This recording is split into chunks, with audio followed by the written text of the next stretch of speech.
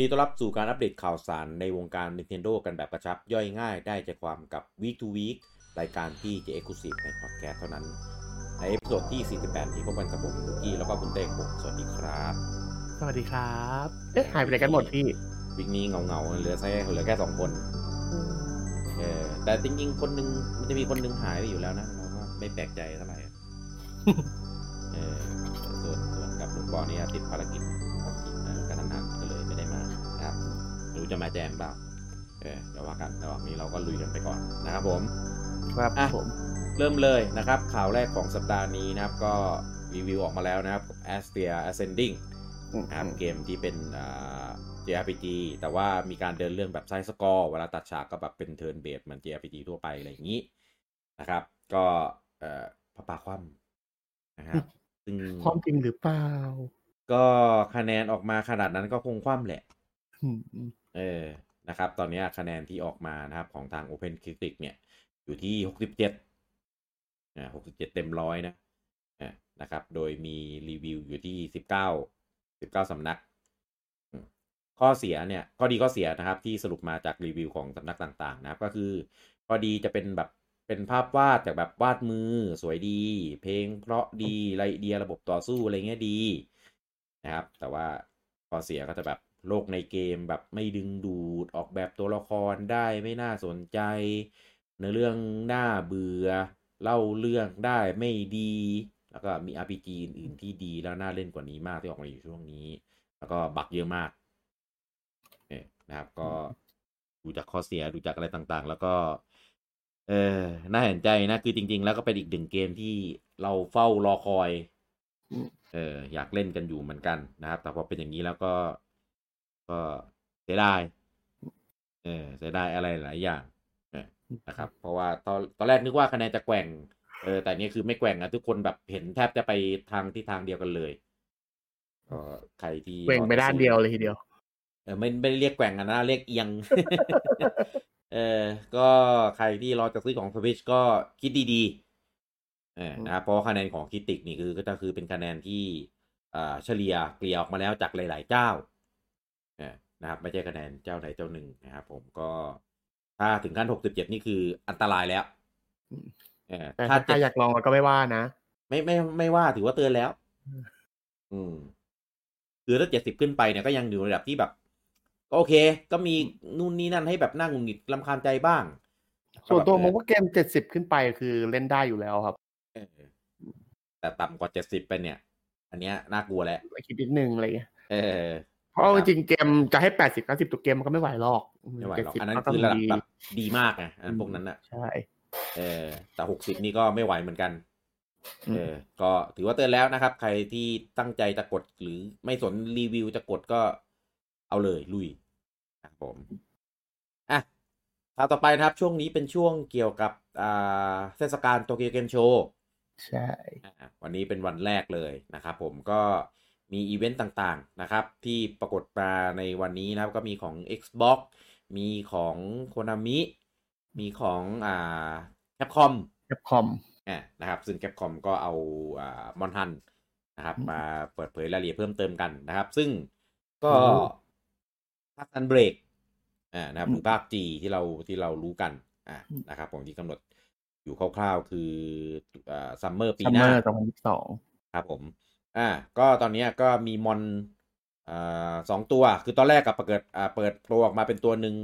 ตัวเดียวที่เป็นตัวแบบเหมือนท้องฟ้าแดงๆอะไรสักอย่างมันแบบดูดเลือดมันเปิดตัวหน้าปกกันแล้วฮะที่เป็นแวมไพร์ใช่เป็นเขาแดคูล่าอะไรอย่างเงี้ยใช่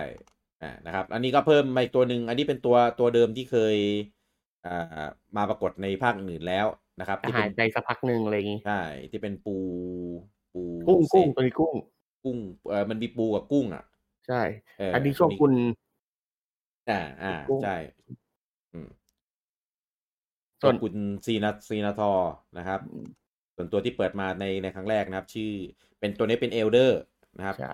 ชื่อมาเซโนนะครับซึ่งก็น่าดูแล้วเนี่ยน่าจะไปตีอยู่ในแมปพิเศษนั่นแหละปราสาทเขานั่นแหละปราสาทของเขาใช่ของเขาเองเลยนะครับซึ่งสกิลมูฟเซตอะไรยังไงเนี่ยยังไม่ได้เอามาโชว์อย่างแน่ชัด แต่เขาบอกจะมีเอามอนมาเสริมเพิ่มอีกในมันก็ต้องอย่างนั้นอยู่แล้วไหมมอนจะเก่าได้กลับมาก็ต้องอย่างนั้นอยู่แล้วไหมคิดว่าจะมีตัวไหนบ้างไหมมีตัวไหนในใจบ้างไหมคิดว่าจะได้มาผมอยากได้พวกตัวเปลี่ยนสีตัวพวกซับสปีชีอะไรเงี้ยกลับมาพวกซับคิดว่าน่าจะมาเลยพี่เขาคงไม่กักไว้ขนาดนั้นหรอกเอาไอ้ตัวที่ยังไม่มา DVP ที่ยังไม่กลับมาอะไรเงี้ยที่ยังไม่กลับมาก็พวกในภาคเจนยูอ่ะแต่ถ้าเกิดจากทีมสีที่ผมเห็นนะผมอยากได้เป็นมกรากอมากาล่าดูจากทีมสีน่าจะเข้ากันอยู่มาดีใช่มาให้ครบเลยทั้ง3สีเลยมกราเนี่ยแล้วก็อยากได้พวกพวกไอตัวปกเจนยูที่ตัวภาคเจนที่หายไปอีก3 ตัวที่ไม่กลับมาอยากได้ลาเกียครูซแต่ว่าทำไปสู้ในน้ำก็จริงๆก็ไม่ได้ก็อ่อนไม่ได้เก่งเพราะมันตัวนี้มันเก่งในน้ำแต่พวกตัวในน้ำก็หายไปเลยหลายตัวอยู่ฉลามกลับมาก็ดีฉลามแล้วก็บ้าโตไหมฮะคิดว่าพักนั่นดิมันจะได้โตมาตีเราไหมถูกกดขี่อยู่ในกิวอยู่ในวาประมาณนี้นะครับ แล้วก็มีประกาศโคลาโบนะครับก็มีโคลาโบของแคปคอมเองครับก็คือเป็นตัวละครจากมาไคมูระนะครับก็มาเป็นชุดเกราะอาร์เธอร์ให้ตัวฮันเตอร์เนี่ยได้ใช้กันนะครับซึ่งอาวุธที่เหมาะสมสุดก็จะเป็นตัวหอกผมก็ตามคาแรคเตอร์ของตัวเกมเลยนะครับแล้วก็ประกาศตัวโคลาโบใหม่นะครับร่วมกับของโซนิกอันนี้นอกค่ายแล้วนะครับเป็นโปรเจกต์ฉลองครบรอบ30 ปีของ Sonic ด้วยนะครับซึ่งเดี๋ยวอันนี้จะมีประกาศอีกครั้งหนึ่งนะครับว่าจะโคลาโบมาเป็นอะไรแบบไหนนะครับดังนั้นก็จะเป็นพวก DLC เป็นเสียงเป็นอะไรอย่างนี้แล้วก็ประกาศเวอร์ชั่นของ PC อย่างเป็นทางการเป็นครั้งแรกนะครับว่าจะออกมาให้ได้เล่นกันวันที่12 มกราคมปีหน้านะครับแล้วก็มีเดโมเดือนหน้าเนาะใช่เดือนหน้าจะมีเดโมด้วยของเวอร์ชัน PC นะครับก็ของ PC เนี่ยก็พูดให้เขาหน่อยละกันนะครับก็จะเป็นแบบรันด้วย 4K texture ที่มีความละเอียดสูงเฟรมเรทที่สูงกว่ารองรับเมาส์กับคีย์บอร์ดใช้ voice chat ในเกมได้รองรับจอ Ultra Wide อะไรประมาณนี้ส่วนคอนเทนต์ต่างๆก็เหมือนเวอร์ชัน Switch ทุกประการแต่เป็นเวอร์ชันที่อัปเดตครบแล้วมีออเดอร์อะไรเหมือนเด็กไม่ต้องคอนเทนต์พรีออเดอร์นี่คืออันเดียวเลยอันเดิมกับของ Switch เลยไอที่เป็นครอสกันกับของเดลุกทุกอย่างเหมือนกันเด็กของสตอรี่ยังอันเดียวกันเลยใช่ก็นะชาว PC นะครับที่รอเล่นอยู่นะครับก็รอเจอกันได้วันที่12 มกราคมปีหน้าแต่ว่าไม่ cross play กับ Switch นะไม่ cross play ไม่ cross b o g a t e นะครับใครที่เล่นของ Switch อยู่แล้วก็ถ้าไปเล่นของ PC คือเล่นใหม่แล้วเกิดใครเล่นของ PC อยากเล่นของ Switch ก็ไม่ได้นะครับแยกกันนะครับผมอันนี้ก็เป็นข่าวของทาง Capcom นะครับส่วนของโคโนมิก็ไม่มีอะไรนะครับก็เอาการ์ดยูกิมาเล่นโชว์อะไรอย่างนี้ไม่ได้มีข่าวฝั่งเราเท่าไหร่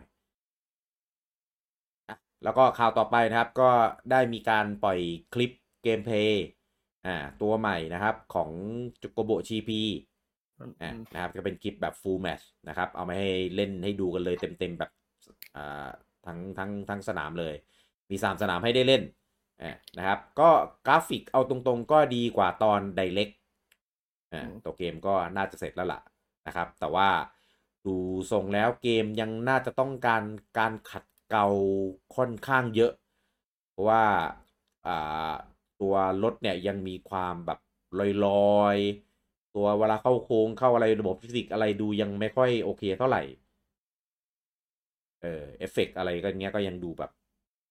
ยังเหมือนยังมาไม่ค่อยครบก็เสียงก็ค่อนข้างแตกเหมือนกันบางคนที่แบบไม่ได้สนใจเรื่องระบบอะไรพวกนี้แค่อยากเล่นเพื่อย้อนอดีตเฉยๆสมัยของตอนเพย์1เนี่ยก็จะแฮปปี้กันไปนะครับส่วนคนที่แบบอยากจะให้เกมมันทำออกมาดีๆหน่อยระบบครบอะไรอย่างเงี้ยก็จะค่อนข้างเฟลกันนะครับก็เกมมันเพิ่งเปิดตัวนะครับอันนี้ก็ถือว่าเป็นคลิปแบบลองเพย์ตัวแรกของตัวเกมนี้ ก็รออีกทีหนึ่งนะครับเผื่อมันยังไม่เสร็จดีเดี๋ยวตอนเสร็จแล้วอาจจะแก้ไขเรื่องตรงนี้ให้ดีขึ้นก็ได้ระบบอะไรเงี้ยยังไม่เรียบร้อยUI อะไรเงี้ยยังปรับได้อยู่รอถึงตอนนั้นนะครับถ้าเกมออกขาย ถ้าตอนเกมออกแล้วมีลอนช์เทรลเลอร์อะไรเงี้ยแล้วยังเป็นอย่างนี้อยู่ก็ตัดสินใจไป กัน สัง เอา ข เอง ยานา ตัดสินใจกันเอาเองนะครับในตอนนั้น สังขยานานี่แอดบูจะมาได้ไหมครับ อย่าพูดแบบนั้นเลยทักวันนั้นปุ๊บเดี๋ยวไม่ได้มาแล้วก็จะมีอันเป็นไปตลอด เอออ่ะข่าวต่อไปนะครับเป็นข่าวของจากทางSuper Nintendo World นะครับก็ตอนนี้ประกาศเตรียมเปิดโซนใหม่นะครับเป็นโซน Donkey Kong นะครับก็จะเป็นจัดขึ้นอยู่ในพื้นที่ใหม่อยู่ในโซนนั้นเลยนะครับก็จะเริ่มโปรเจกต์นะครับเร็วๆนี้นะครับแล้วก็จะเปิดให้เข้าเล่นในปี2025นะครับก็รอกันไปยาวๆนะครับสำหรับโปรเจกต์นี้นะครับผมซึ่งถึงตอนนั้นแล้วโควิดน่าจะโอเคแล้วมั้ง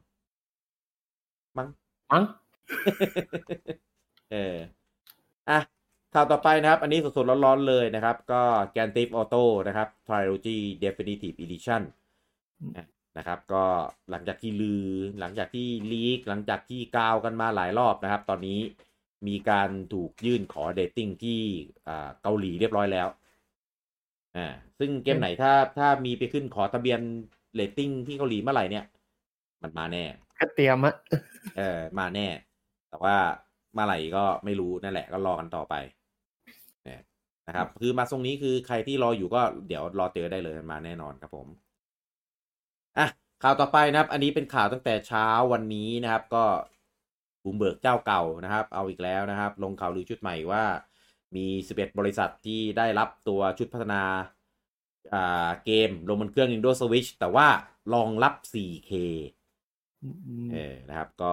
ไม่รู้อะไรยังไงนะครับตอนแรกก็คือ10จาก11เจ้าเนี่ยหนึ่งในนั้นคือซิงก้านะครับตอนแรกเขียนชื่อซิงก้าเลยนะครับพอลงข่าวปุ๊บผ่านไปได้ประมาณ7ชั่วโมงนะครับก็ออกมาปฏิเสธครับว่าไม่จริงซิงก้าไม่ได้มี SDK ตัวนี้นะครับซิงก้าบอกจะพาความซวยมาให้เดี๋ยวจะซวยนะคือมีจริงไม่จริงไม่รู้แต่อ้างชื่อแบบนี้ซวยนะแล้วก็ปูนะครับผมก็ออกมาตอบโต้ข่าวนี้นะครับหลังจากที่บูมเบิร์กลงข่าวไป3ชั่วโมงนะครับปู่ก็ออกมาปฏิเสธข่าวลือนะครับช่องทางแอคเคาท์ใน Twitter ของตัวเองนะเป็นที่เขาเป็น Twitter ให้เขาแบบใช้ไว้ PR ข้อมูลของบริษัทนะครับซึ่งก็ครั้งนี้จริงๆแล้วก็เป็นครั้งที่2แล้วนะครับที่ใช้ Twitter ในการ PR ออกมาปฏิเสธพวกข่าวลือต่างๆอะไรอย่างนี้นะครับก็ไม่รู้จริงไม่จริงอะไรยังไงแต่ข่าวออกมาตอนนี้คือปู่กำลังจะขาย OLED อยู่ไงยังไงก็คงต้องออกมาเคลื่อนไหวกันหน่อยซึ่งก็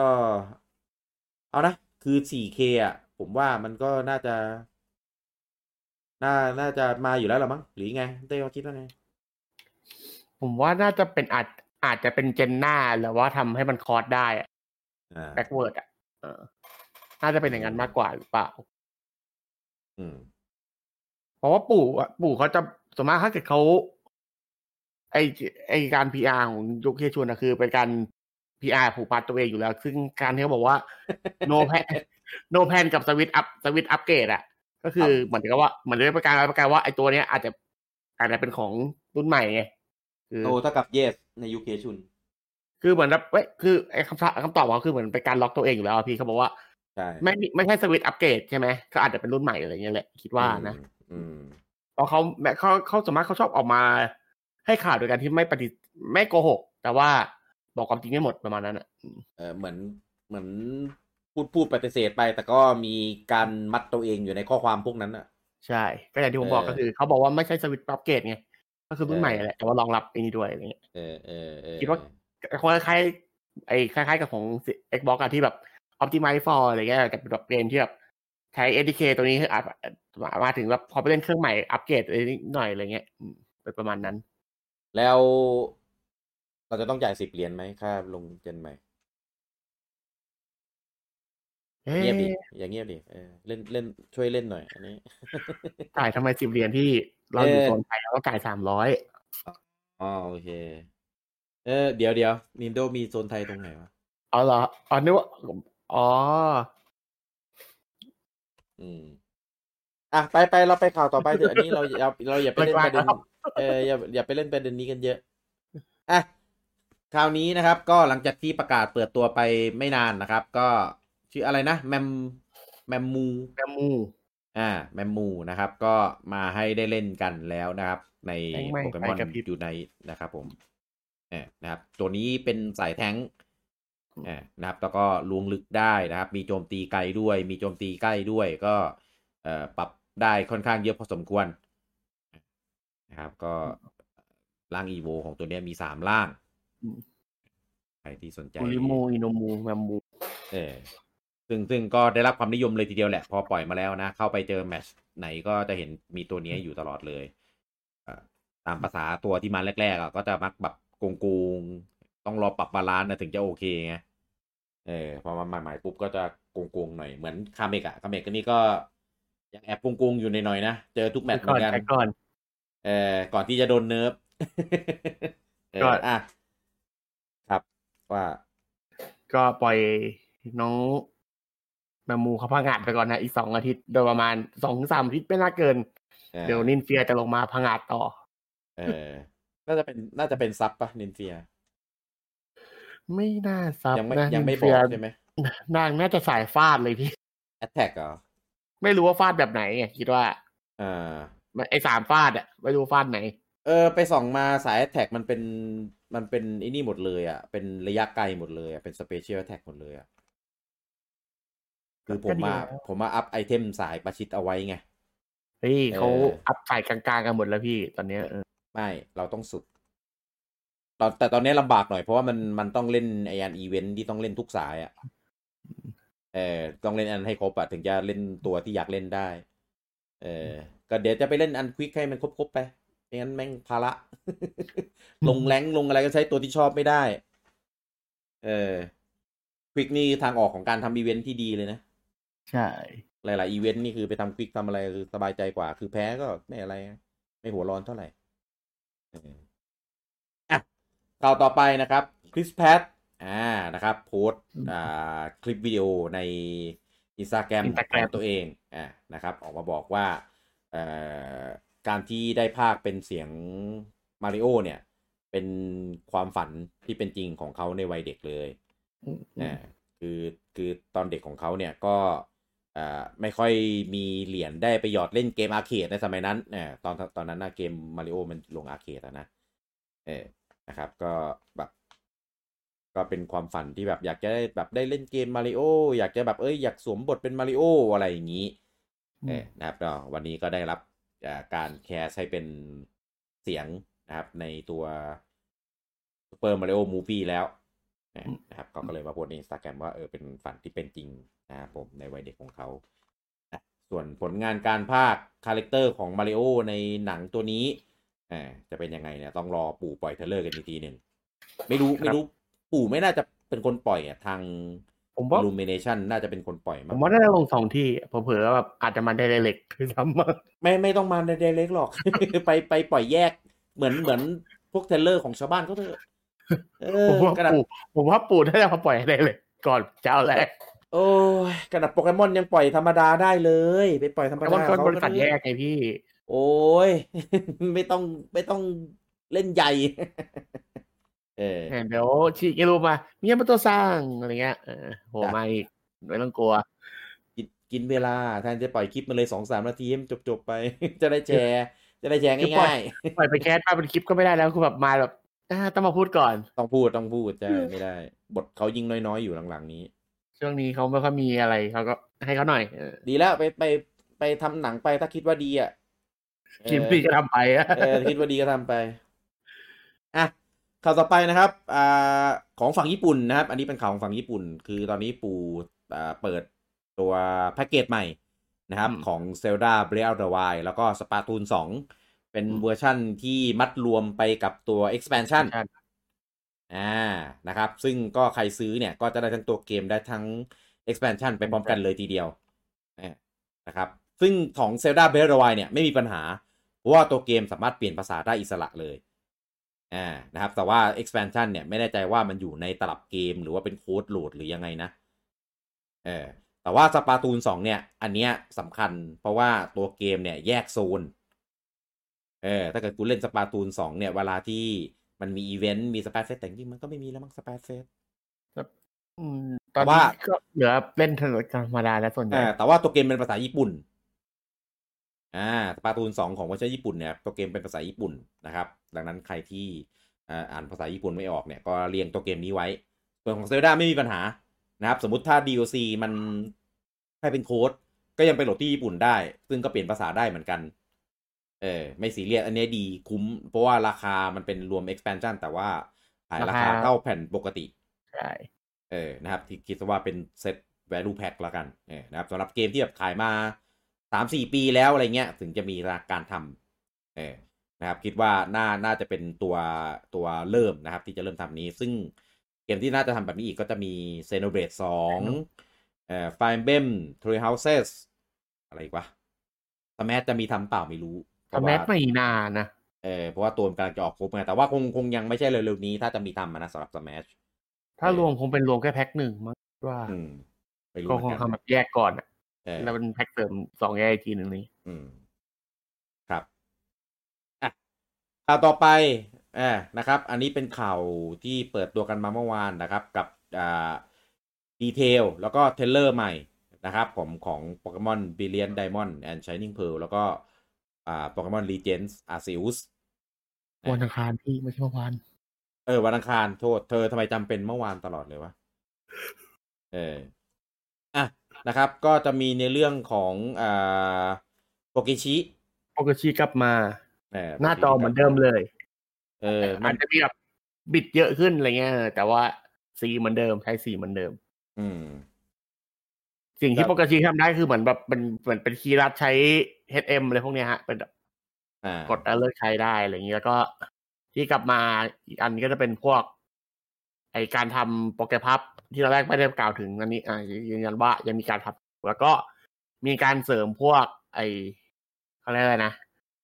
ability square ที่เอาให้เราไปเดินเล่นกับโปเกมอนที่ของเรา6ตัวได้แล้วก็สามารถไปทำโปเกพับแบบ high quality ได้ในการทำกับโปเกมอนเราในนั้นครับแล้วก็ก็จะมีแนะนำตัวละครที่กลับมาเป็นเพื่อนร่วมทางเอา2คนแล้วก็เป็นหัวหน้ายิมคนหนึ่งอันนี้ไม่น่ามีอะไรมากเพราะว่ามันต้องกลับมาอยู่แล้วครับผมของ Diamond Pearl ก็เข้าประมาณนี้ครับแล้วก็จะมีตัว Amity Square นะฮะที่เข้าไปทำเล่นกับโปเกมอนของเราได้เมื่อกี้ที่เรากล่าวถึงนะครับแล้วก็มีไอตัว Puffin นี่คืออะไรก็โปเกพับที่ผมพูดถึงเหมือนกันผมพูดผิดโอเคมันคล้ายๆกับมันเอาไว้สำหรับการเสริมค่าพวกความสวยงามแล้วการประกวดฮะใช่มันเป็นคล้ายๆกับโปเกคล้ายๆกับโปเกน่าจะพับบล็อกหรือสักอย่างเนี่ยของค่าเขานะพี่ที่ทำขนมเนี่ยใช่ทำขนมให้โปเกมอนกินแล้วเพิ่มความสวยความงามเลยพวกนี้ไว้แบบเวลาไปประกวดใช่ครับแล้วก็ของภาค Legends Arceus นะครับผมนะครับแล้วก็จะมีเปิดตัวเรื่องของ Arc Phone นะครับ Arc Phone ดูเป็นอะไรที่ผิดยุคผิดสมัยมากจริงๆนะมันไม่น่าจะมีเทคโนโลยีอะไรแบบนั้นปะใช่มันคือแบบคือขนาดโปเกเด็กจะเป็นสมุดโปเกมอนจะเป็นไม้ Arc Phone มันมาหรูหราขนาดนี้นั่นดิหรือว่าจะเล่นกับการที่เป็นเพราะว่าที่ชินโอมันมีเทพแห่งการเวลาอยู่อาจจะเป็นการเล่นว่าของจากอนาคตไปหรือเปล่าอันนี้เป็นของจากอนาคตมาอย่างเงี้ยเหรอใช่เพราะยุคนั้นไม่น่าทำได้ป่ะพี่ไม่น่านะพอดูจากเทคโนโลยีอื่นแล้วมันดูไม่เข้ายุคใช่มันดูหลงยุคมากเลยขนาดทัชซัมยังไม่แปลงร่างเป็นเหล็กพี่ยังแปลงร่างเป็นหินอันนี้ก็เปิดตัวในนี้เหมือนกันเป็นโปเกมอนใหม่ที่เปิดตัวมาในเทเลอร์นี้ก็คือเป็นร่างแปลงของทัชซัมอีกร่างหนึ่งที่เป็นหินเป็นถือขวานผมชอบจำเป็นสไตเกอร์ตัวเนี้ยสไตคือร่าง2ไอตัวที่เป็นเหล็กมีเหล็กแล้วนี่ร่าง3ไม่อันนี้คือร่าง2เหมือนกันแต่อีกสายหนึ่ง ก็คือในทวิในภาคนี้จะอีโวไปเป็นสายหนึ่งไปเลยต้องแจ้งก่อนบอกว่าคือไอตัวที่เป็นเหล็กอะฮะมันเป็นร่างด้วยการเทรดและถือไอเทมที่ชื่อว่าเมทัลโค้ดซึ่งอาจจะยังไม่มีในยุคนี้อะไรเงี้ยก็เลยเป็นอันนี้แทนมีแต่หินใช่หินยังไม่ธาตุเหล็กเขาเพิ่งมาจัดตอนเจน 2ไงพี่อันนี้ยังไม่ถึงเวลาแล้วก็เปิดตัวทีมวอร์เดนที่เป็นทีมคอยปกป้องโปเกมอนพิเศษอะไรอย่างนี้อยู่เป็นเชียร์โปเกมอนแล้วก็มีชื่อเรียกของโปเกมอนตาแดงใช่เป็นอัลฟาโปเกมอนมันจริงๆแล้วมันคืออะไรมันบอกยังมันอันที่ยังไม่ชัวร์เท่าไหร่เรื่องอัลฟาโปเกมอนต้องไปอ่านในรีจิตแต่ถ้าเกิดแล้วก็จะมีอีกระบบหนึ่งที่เปิดมาคือเป็นโปเกมอนที่ชื่อว่าโนเบิลหรือก็คือถ้าเกิดให้เทียบก็เปรียบเสมือนถ้าอันนี้คือความคิดส่วนตัวนะคือน่าจะเหมือนสิ่งที่มาแทนยิมในภาคของซันมูนหรือคือโปเกมอนที่เป็นอะไรนะให้แบบไอเหมือนที่โดนัลด์ทรัมป์เป็นนะฮะเหมือนที่ลัตตาเป็นอะไรเงี้ยที่เป็นโปเกมอนที่เป็นแบบโทเทมมาประมาณนั้นคิดว่าน่าจะอารมณ์ประมาณนั้นคือเคลียร์โทเทมประจำจุดอะไรเงี้ยคิดว่าคงจะมีอยู่เพราะว่าตอนนี้มันดำเนินเรื่องแบบไหนเราก็ยังเดาไม่ค่อยถูกเหมือนกันนะเพราะว่าปกติมันก็จะมีแบบมียิมมีก็คิดว่าถ้าจะเอาระบบโทเทมนี้มาแทนอะไรเงี้ยนะฮะแล้วก็จะมีเสริมเรื่องในเมืองจะมีแบบพวกร้านค้าร้านอะไรอย่างเงี้ยแล้วก็จะมีร้านขายเสื้อผ้าอะไรมาเพิ่มซึ่งก็คร่าวๆก็ประมาณนี้เนาะที่ประกาศมาใช่ก็ปล่อยมา2คลิปนะครับของ Diamond เป็นเรียน Diamond Shining Pearl แล้วก็ของมัน Legends Arceus นะครับก็Diamond Pearl เนี่ยที่เป็นภาครีเมคเนี่ยก็เดี๋ยวเจอกันนะครับเดือนพฤศจิกายนนะครับวันที่เท่าไหร่นะ11 12ประมาณนี้ใช่ปะช่วงนั้นนะน่าจะ12ครับแล้วก็ Legend Arceus 28 มกราคมปีหน้าครับอันนี้เสริมสำหรับคนที่สายเก็บโปเกมอนในโฮมไอสัญลักษณ์ถ้าเกิดเล่นโปเกมอนภาคหลังจะรู้ว่าสัญลักษณ์ประจำโปเกมอนที่เกิดในพื้นที่แต่ละพื้นที่จะมีสัญลักษณ์แตกต่างกันไปใช่ไหมฮะของภาคอาร์เซอุสจะเป็นคล้ายๆเหมือนสัญลักษณ์ของตัวปีกของอาร์เซอุสนะฮะสัญลักษณ์ประจำจุดเกิดเหมือนพวกคาร์ลอสบอลเป็น5เหลี่ยมอะไรเงี้ยพี่ครับอันนี้จะเป็นเหมือนปีกอาร์เซอุสสวยดีสวยดีครับผม โอเคนะครับก็คิดว่าก่อนตัวของตัว Diamond Pearl เนี่ยก่อนเกมออกคงมีปล่อยเทรลเลอร์ข้อมูลอะไรเงี้ยกันมาอีกตัวหนึ่งนะครับในช่วงเดือนของเดือนตุลาเดือนหน้านะครับก็เดี๋ยวรอติดตามข้อมูลเพิ่มเติมกันได้นะครับส่วนของ Arceus เนี่ยยังอีกหลายเดือนนะครับคงยังมีอะไรให้ต้องเปิดเผยกันอีกเยอะแหละเพราะตอนนี้ข้อมูลเท่าที่ดูแล้วยังเหมือนยังขาดอะไรอีกเยอะที่ควรต้องรู้เหมือนยังกักไว้อีกหลายอย่างใช่ยังกักไว้อีกหลายอย่างนะครับก็รอติดตามกันต่อไปนะครับผม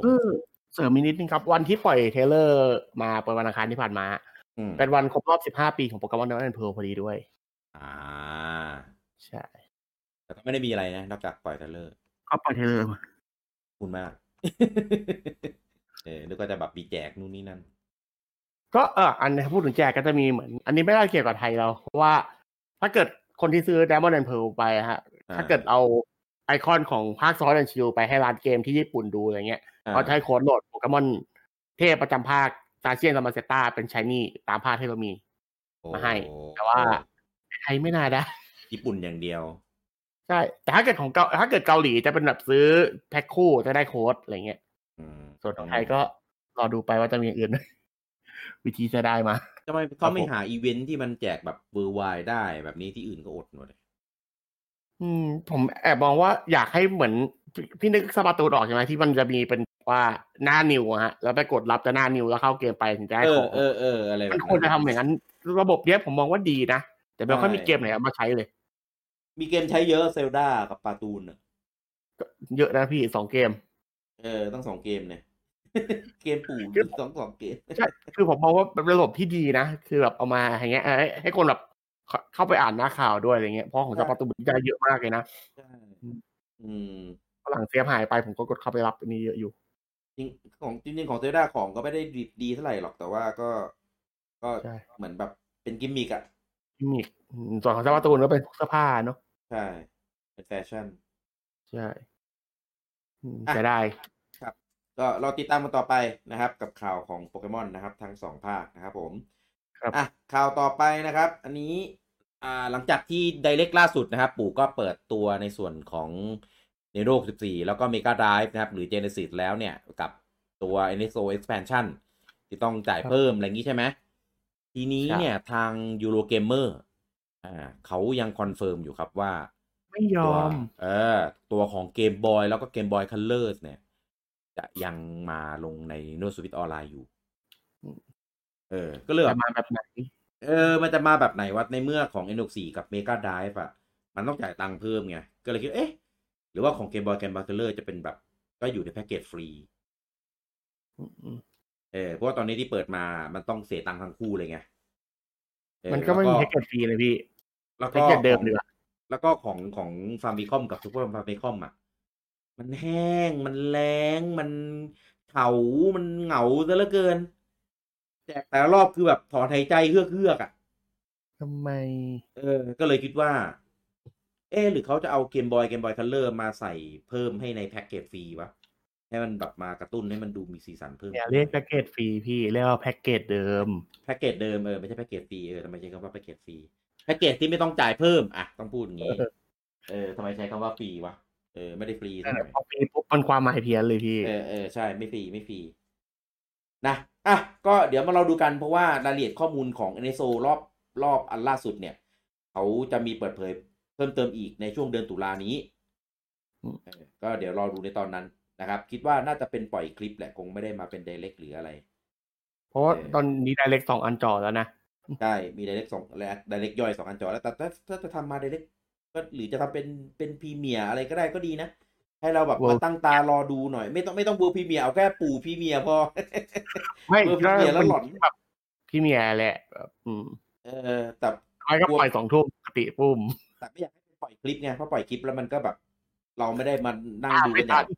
ไม่ได้มานั่งดูกันอย่างพร้อมเพรียงไงมันไม่ได้บรรยากาศการมุงอยากมุงไม่ได้ประกาศการด่าอย่างพร้อมเพรียงก็ไม่ด่าหรอกมั้งถ้าเอาเกมบอลกันเริ่มมาก็ไม่ด่าแล้วกราบรอติดตามกันช่วงเดือนตุลานี้คงได้รู้กันอย่างแน่ชัดแล้วล่ะต่อไปเป็นในส่วนของยอดขายนะครับผมเริ่มกันที่ฝั่ง UK เช่นเคยนะครับผมอันดับ1นะครับไม่น่าเชื่อครับคุณเต้ครับโลคัส8 Deluxe ครับขึ้นอันดับ1ของฝั่ง UK ครับอันนี้คือเขาอันนี้มันยอดตอนช่วงไหนในพี่หลังจากเขากระบอกประกาศหรือเปล่ายอดถึงวันที่25ครับก็หลังไดเรกหลังไดเรกเขาก็บอกประกาศพี่ไปซื้อมาเร็วคายแม่งก็ต่อเลยเงี้ยเหรอก็อาจจะเป็นไปได้ดูแย่ก็ขึ้นจากอันดับที่3มาเป็นอันดับ1นะครับกับ Mario Kart 8 Deluxe นะครับอันดับ2นะครับ Minecraft ของ Nintendo Switch นะครับผมขึ้นมาจากอันดับที่5อันดับ3 Animal Crossing New Horizon นะครับขึ้นมาจากอันดับที่7อันดับ4 Lost Judgment นะครับเป็นเกมใหม่เข้าชาร์ตมาในสำหรับสัปดาห์นี้อันดับ5นะครับ Deathloop ตกมาจากอันดับที่1อันดับ6 Grand Theft Auto 5นะครับขึ้นมาจากอันดับที่11อันดับ7 Super Mario 3D World Plus Bowser Fury ขึ้นมาจากอันดับที่12อันดับ8 F1 2021ขึ้นมาจากอันดับที่9อันดับ